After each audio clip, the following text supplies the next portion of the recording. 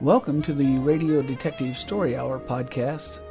You can leave comments by going to the website at rdsh.otr.com or send me an email to otrpodcast@gmail.com. My Twitter account is @RadioDetective, all one word.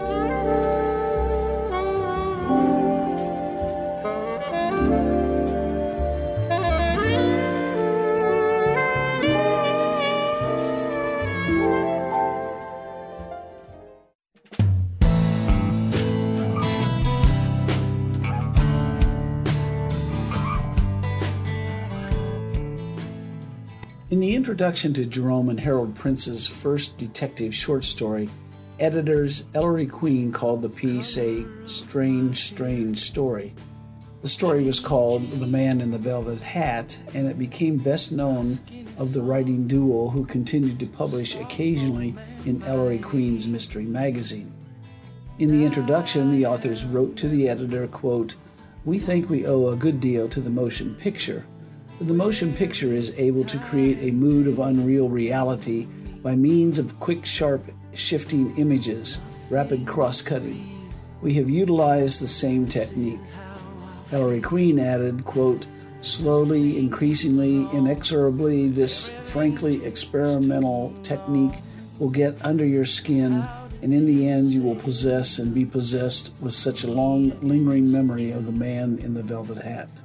When I read the original story, I at first found it difficult, as it was, as the authors described, a series of shifting images or scenes. It was at first difficult to follow, but their technique kept me reading just to find out where the plot was going. I found the writing at times irritable, as the short and fragmented sentences increased to duplicate the shifting images. But the scenes of public panic created in other parts of the story are reminiscent of Peter Lorre's film M, when he is being hunted.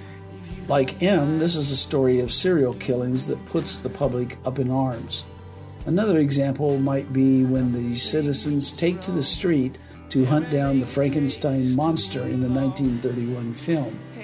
In The Man in the Velvet Hat, people are not sure where the killer might strike next and how many would die. Jerome and Harold Prince created a number of Inspector Magruder short stories in which the rational, calm detective investigates various crimes. His level-headedness always seems to pay off, even while others around him seem unhinged. As best as I could determine in various bibliographies, the Prince brothers never created any Magruder novels, so the few short stories are all that exist. I've only read The Man in the Velvet Hat, and given it was published in May 1944 in Ellery Queen Mystery Magazine, the style is ahead of its time in their attempt to achieve the staccato effects of images created. In 1944, the story was adapted for radio for the Malay Mystery Theater via the Mutual Broadcasting System. That original episode is not available, but it was captured via the Armed Forces Service for its Mystery Playhouse, which is what I am playing here. The version attempts to catch some of the style created by the authors by being rather fast-paced, trying to squeeze the overall plot within a 30-minute time frame. So as you listen, you will notice that the events happen fast. The newspaper investigations by the reporter John Reynolds move rapidly so that one almost has to listen to the episode more than once to fully catch what the plot was about. Magruder is portrayed very low-key in the radio version, though he is there as a character despite having a bigger presence in the original story. Some elements were changed for unknown reasons from the story. The opening death was not by elevator, but by falling out a window mistakenly, it seemed. From there, the plot escalates until the panic scene that takes place in the theater, killing many. The story becomes a theme for the ease with which people can be misled via tragic consequences. The radio version begins with narratives mixed with scenes expanding the story, but the last half is mostly dialogue, interaction, bridged with musical notation to move the plot more rapidly. The story is not a true study in investigation, though Magruder shows his detection abilities in the end. One interesting element in the original story is a reference to Orson Welles' War of the Worlds.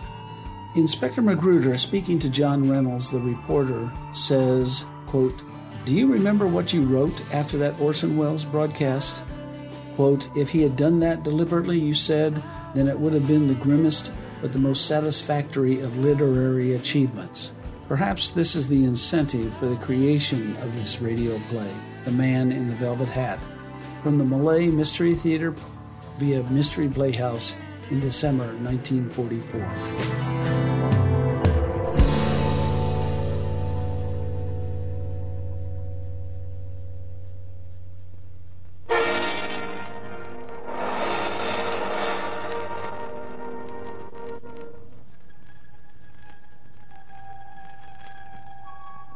Oh, yes. What happened seemed accidental. The man who opened the elevator door and plunged 10 stories to his death. The hotel fire that reduced 5 people to charred ash. And Edward Turner, who died when his car smashed into a pillar. But why was the same man at the scene of each tragedy? A man in a velvet hat.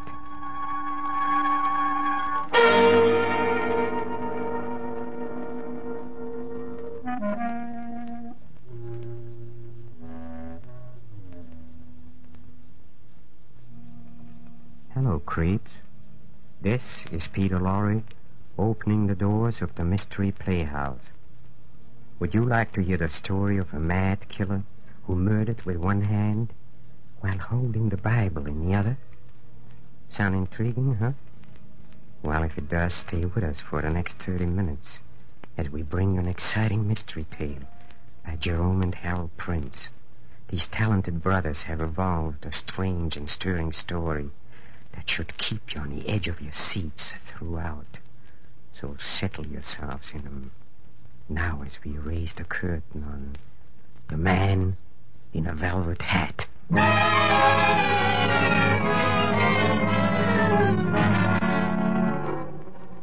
The beginning, New York City. An office building in the financial district just off Wall Street. Sometime after closing hours, Tuesday night, December 15th. An office Christmas party for out-of-town salesmen. The party is being held on the 19th floor in room 1906. When the great listen and children listen, so hear the bells through the song. No, fellas, no, I really gotta go. No kidding. Stick around, will you? It's early yet. About 11 o'clock, yes, Smitty. Leave it to Smitty, will you? The louse has got a date somewhere. Oh, no. No, fellas, I'm going straight home to the little woman. Oh, you. I love you, kid, but oh, my wife. Well, Merry Christmas, you guys. Merry Christmas, Smitty. Stick with it, boy. Stick with it, fellas.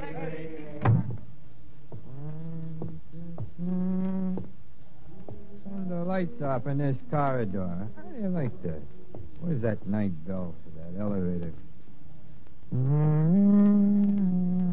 Ah, where's that elevator?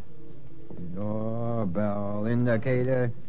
Well, here's the elevator right here. Just open the door and...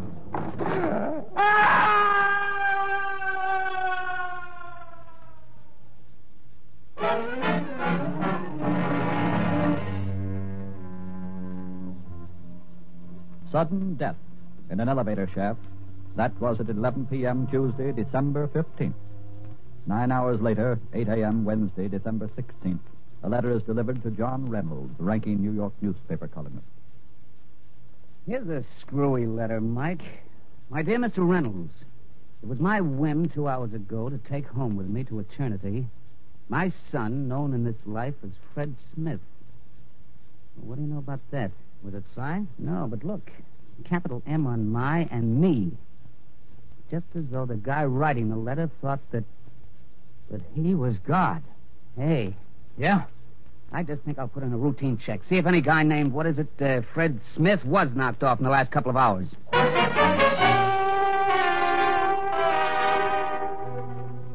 The following day, December 17th, at a downtown hotel.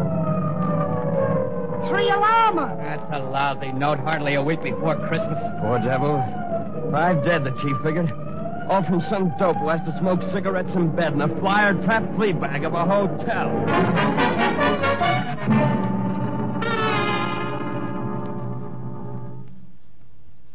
Mike. Yeah? Mike, look. Another letter. Listen. My dear Mr. Reynolds, 5 have been purified by flames and are at peace within my heart. Hey. Mike, have you any word of any big fires today? Why, yeah, there was a 3-alarmer in a hotel downtown, just east of Broadway.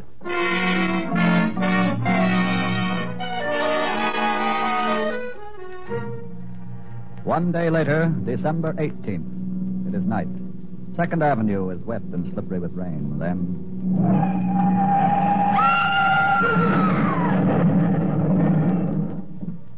What happened? The car, see? Into the pillar.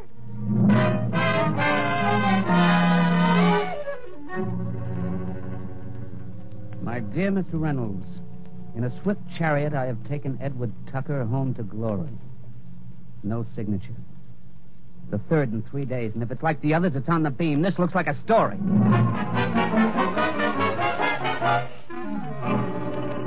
The following day, December 19th, John Reynolds sets out to investigate. I'm Reynolds of the New York Dispatch. Is this the building where Fred Smith was killed 4 days ago? That's right. Were you on the night elevator the night Smith fell down the shaft? Yep.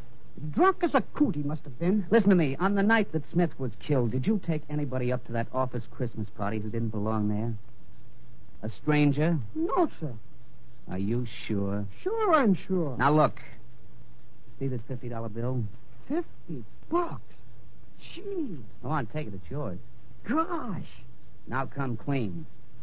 Who was the stranger?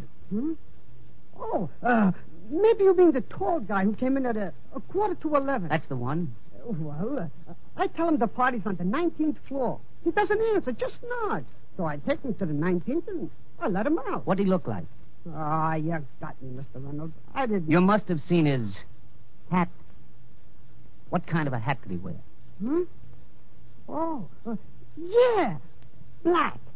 It was old and fuzzy. Fuzzy, like old velvet? If you say so, Mr. Reynolds. If I say so, no. Was it like velvet? Okay, Mr. Reynolds, okay. A velvet hat. Yeah, a man in a velvet hat.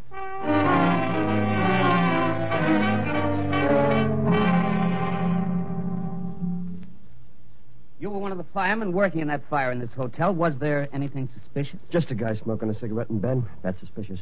Pure accident. Did you happen to see a man in a black velvet hat hanging around outside the ropes when the fire was blazing? Black velvet hat. That's it. Black velvet hat. It was raining that night, and... Sure it was. Yeah. There was a guy. And he was wearing a black velvet hat. Do you remember, fireman? Do you remember?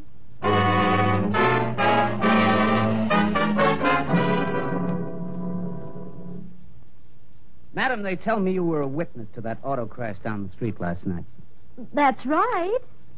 What about it? Was anybody else around last night when that car slammed into the pillar? What if there was? Look, did you happen to know who the man driving that car was? He was Edward Tucker, who was champion midget auto driver. Now, it wouldn't be easy for him to lose control of his car. It was wet. It had been raining. Sure. Now tell me, were there any other witnesses around? A man? A man. He must have been wearing, Well, a raincoat and a hat. a hat. What? Do you remember what kind of a hat he was wearing? Was it dark? Dark? Yeah. Almost black, yeah. Maybe kind of fuzzy? Yeah, that's it. Yeah, fuzzy. Yeah. Almost like it was, velvet. Yeah, a velvet hat.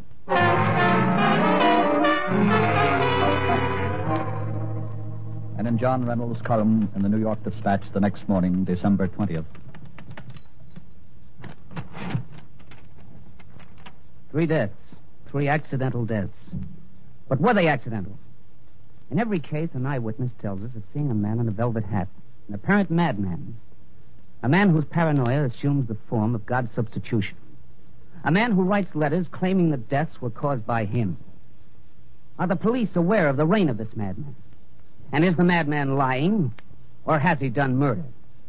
But if murder has been done, and if this man is a murderer, He's a murderer such as the world has never known. Or perhaps such as the world has always known, but never seen. There's no motive for any of his crimes, no evidence of lust or of envy, of passion or of gain. Certainly, if this man is not a god, he has not only successfully adopted the posturing of one, but the psychic attributes as well. Where he walks, death walks. This man may be Death himself.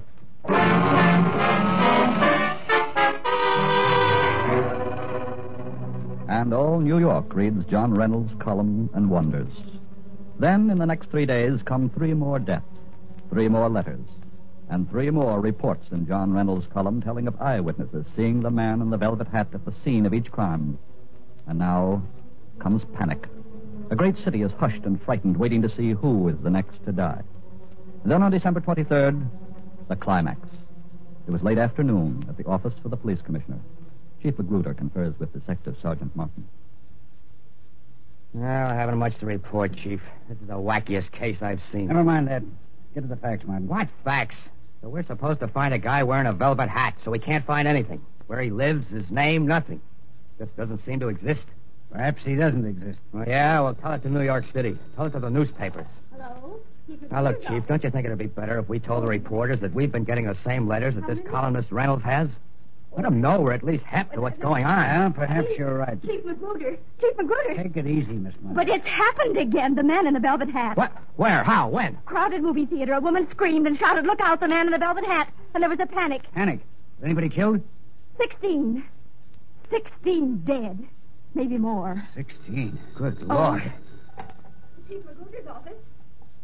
Yes, sir, just a minute. Look, Chief, I think I better go out. Chief Magruder, it's the mayor. The mayor? Martin, you stay here a minute. Yes, Mr. Mayor. How'd you hear about it so fast? Well, I suppose the newspapers will make a big... But I'm doing everything I can. Oh, Reynolds, eh? Well, why should he...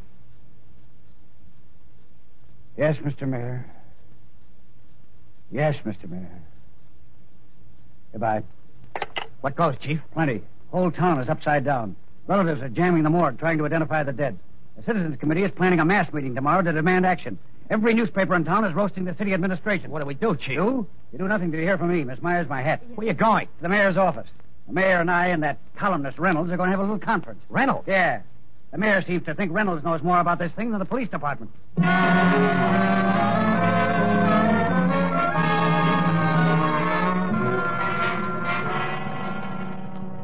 Answer me this, Magruder. Answer me this. Has there been a murder? Are these accidents murders? Maybe there aren't any murders, Mr. Mayor. Not in the ordinary sense. I believe there is, Magruder. Just a minute, Reynolds.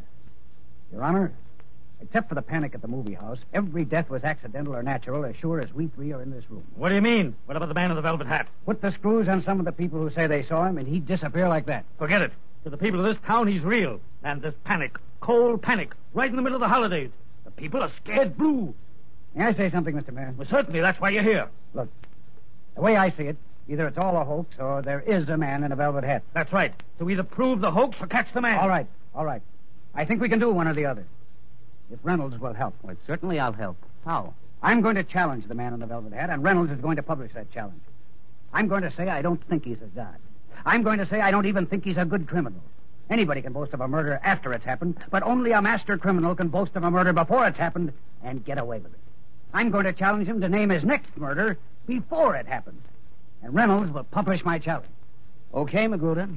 But I predict that he'll accept your challenge, and that when he does, you will not catch him.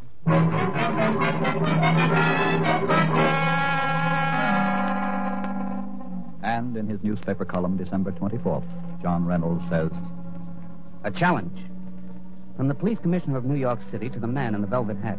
Quote, I challenge you to prove that you were a criminal. I think you're a fraud. If you're not a fraud, you will announce in advance the time and place of your next killing, murder, mercy, death, whatever you call it. Unquote.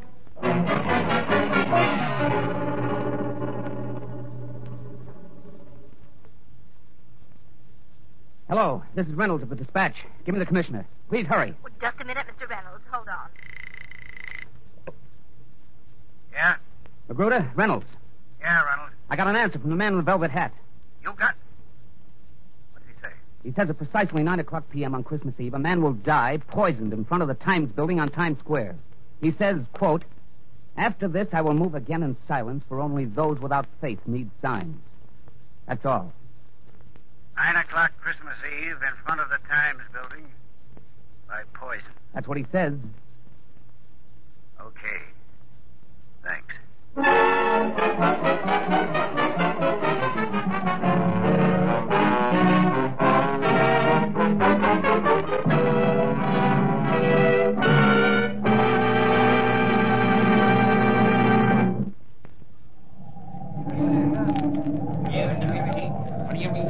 What time is it now?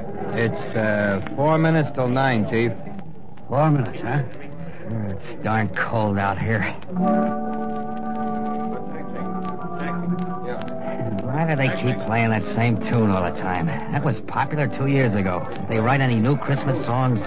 It's a good song. Stop chattering each other, both of you guys. Tell your nerves to lie down. Oh, my nerves are all laying down and purring. All right, then, shut up. Keep your eyes on your watch. Now, let's see. Simon and Thompson in front of the Times building. Burke and Lamantia in the lobby. Rowan over there across the street on 7th Avenue, and the whole homicide squad scattered all over the theatrical district. All right, I'd like to have doubled the number of guys standing around just in case. Now, what's your nerves need to lie down, Chief?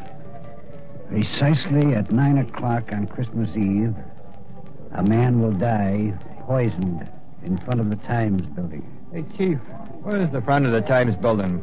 Where we are here in Times Square, or maybe is it a block back there on 42nd Street? After this, I will move again in silence.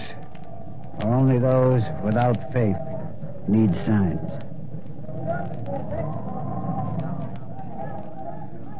Martin. Yeah? You got a good reason why he didn't type out his last note on a typewriter like he usually does? Why does he have to write this one in that Bible lettering? Search me. Maybe he's God. Maybe he likes to write like the Bible. Yeah, and maybe I'll break you and send you out to Pound of Pete on Staten Island. How much time, Martin? Less than 30 seconds if the guy is prompt and keeping his appointments. Hey, Chief. Huh? Look at that guy. See? Which guy? Standing over there on a curb on 7th Avenue. Guy has no hat on. He's got no coat on. He's carrying his coat under his arm. On a night like this, he's qualifying for the booby hatch. Here he comes. Watch him. He's coming through those cars. Keep your eye on him. He's coming right at us. Glory, hallelujah! He stopped. Yeah. Hey, look at him. What's he doing? Swallowing poison, you fool. Grab him, quick. Stop that guy!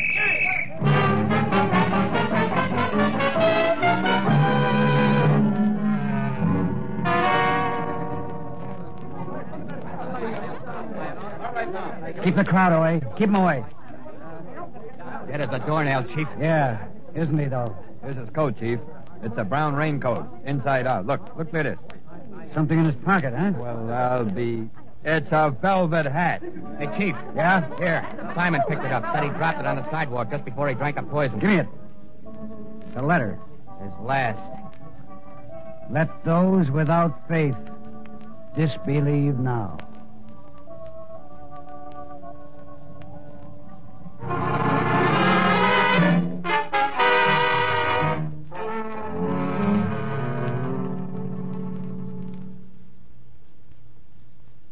You're quite a hero today, Chief Magruder. Hero, eh? Here's John Reynolds' column. Did you read it? No, let's see it. The people of New York City owe a vote of thanks to their police commissioner for his effective... That's right. As for the man in the velvet hat, he was clearly a religious fanatic. There were never any crimes. There were merely accidents. Then the man in the velvet hat sent his letters to both the police commissioner and your columnist, attempting to say he had caused these accidents. Finally, when challenged by Magruder to prove his existence, he poisoned himself rather than admit he was not possessed with supernatural powers. Nice open and shut case, eh, Miss Myers? Yes, sir.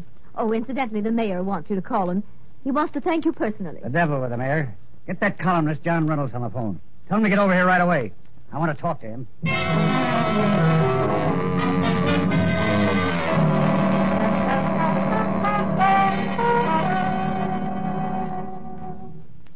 was a queer case, Magruder, wasn't it? Not really knowing. Yeah. You know, I had the right hunch from the beginning. Kept it to myself, though. You know, it's an interesting study, lunacy. You think so? The funny thing, though, about the lunatic, I mean, you never did find out who he really was, did you? Now, look here, Reynolds. I had you pegged from the start. What do you mean you had me pegged from the start? You heard me. Now look here, Magruder. Are you implying the man in the velvet hat and I were working together? No. There never was a man in a velvet hat. You wrote those letters yourself. I wrote... Why should I? What motive could I have? Plenty. You write a newspaper column, don't you? You got to keep it filled and get it read, don't you? Now, look. I'm an old-fashioned cop, Reynolds. I ask myself, who gains? In this case, you did. You created the man in the velvet hat out of whole cloth. You wrote his letters and mailed them to me. And through coercion, bribery, or suggestion, you convinced a lot of witnesses they actually saw this phantom at the scene of each accident. This is a gag, a rib. You can't be serious. And maybe we found the typewriters you wrote the letters on, and maybe we didn't. You can be sure that if we haven't, we will. It's a beautiful theory, Magruder. But spoiled by an ugly fact. There was a man in a velvet hat. And you haven't. Dead. No, Reynolds. There wasn't any man in a velvet hat. What? How do you know? Look at the man we found dead. The man who took his life in front of the Times building was released from an insane asylum only one day before you published my challenge. He couldn't have been the man in the velvet hat all those other times, not while he was in the asylum. Now look, Magruder. Don't let your theory run away with your head. You know darn well... Don't tell me what I know darn well. You wrote that Biblican script. Then you got this poor fellow who killed himself on Times Square. You took advantage of his insanity to coerce him, cajole him, persuade him in some way to do what he did. You're out of your mind. Chief, excuse me. What do you want, Kachowski? Well, Chief, here's the guy we're looking for. Second-hand typewriter store, man, in Brooklyn. That's the man. That's him. That's the man. What are you talking about? You're crazy. I tell you, 7 or 8 times he comes into my store, types something out, each time on a different typewriter. Always letters. Says he's trying them out. The man's lying. He never saw me. That's the man, all right. I remember him. That's Okay. Calm down. All right, Reynolds. What have you got to say now? Now, listen, Magruder, listen to me. When I began this whole thing, I never dreamed it You would cause... never dreamed it would cause the death of 16 people in a crowded theater. And the insane man you persuaded to take poison. That was murder, too, Reynolds. Murder? Well, they'll electrocute me. Magruder, you're the only one that knows. You can hush this up. Give me a break, will you? Well, what do you say? Look, I've got money. I'll make you a rich man. What do you say, Magruder? What do you say? I say you're gonna burn, Reynolds. You're gonna burn.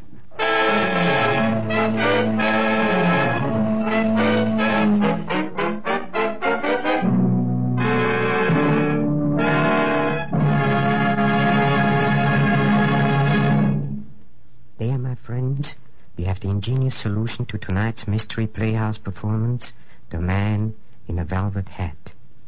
And the moral? Don't make up a man who wasn't there. You might end up in the electric chair. Pardon me, please. The creep who writes this stuff twisted my arm. Well, we've just got time to look in on the green room where our players are rehearsing the next bedtime story. Follow me, please. Come.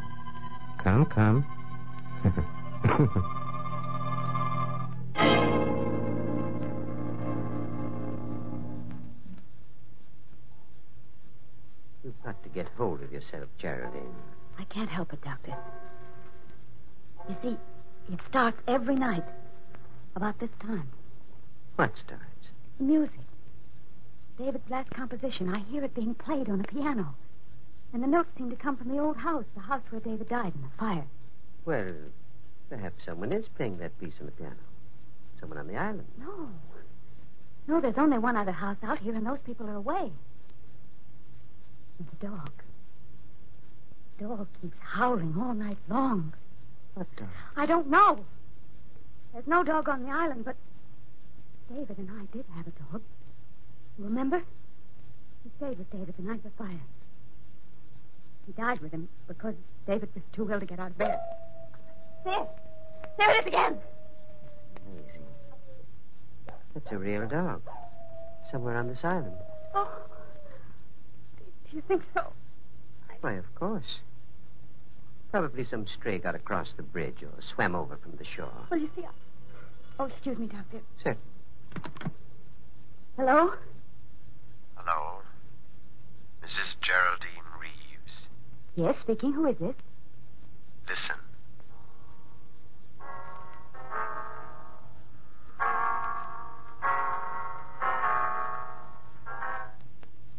Good heavens!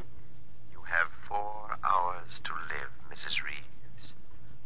4 hours to live. What? What did you say? Hello? Hello? What's the matter, Geraldine? The music. The same music. I heard it again. What? Over the phone. Someone's playing it on the piano. It must be some sort of a No, prank. no. A man spoke to me. He said I have 4 hours to live. 4 hours to... Here. Let me have that phone. No, it's no use. He's rung off. Well, we might be able to trace the call. Hello, operator. Operator. He's trying to kill me. Hello, operator. Operator. What's wrong, Doctor? I'm afraid the wires have been cut. We'd better get into my car and drive into town right away. Yes, it isn't safe for me to stay here another minute.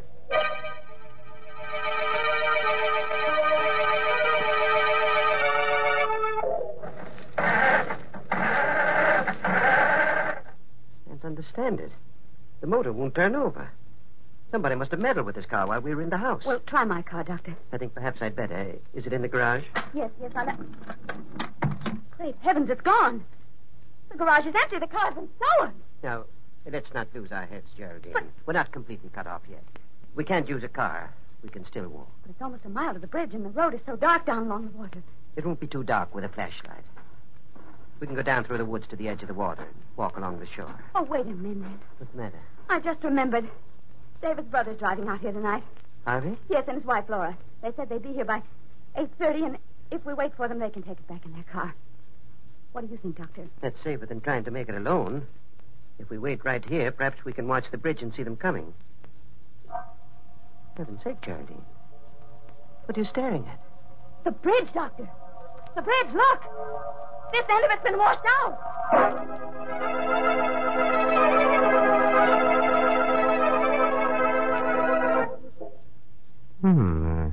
Something peculiar going on here, don't you think? I think that woman has good reason to be worried, too. Sounds to me like the beginning of just the kind of story we like around here.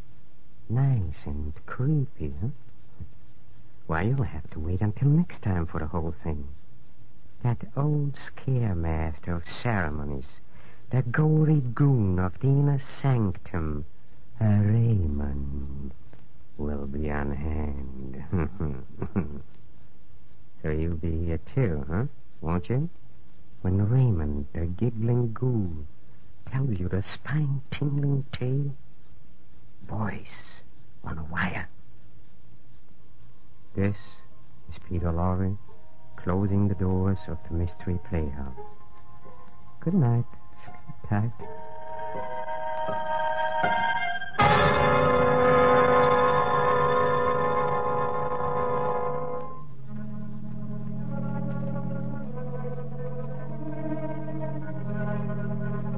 This is the Armed Forces Radio Service.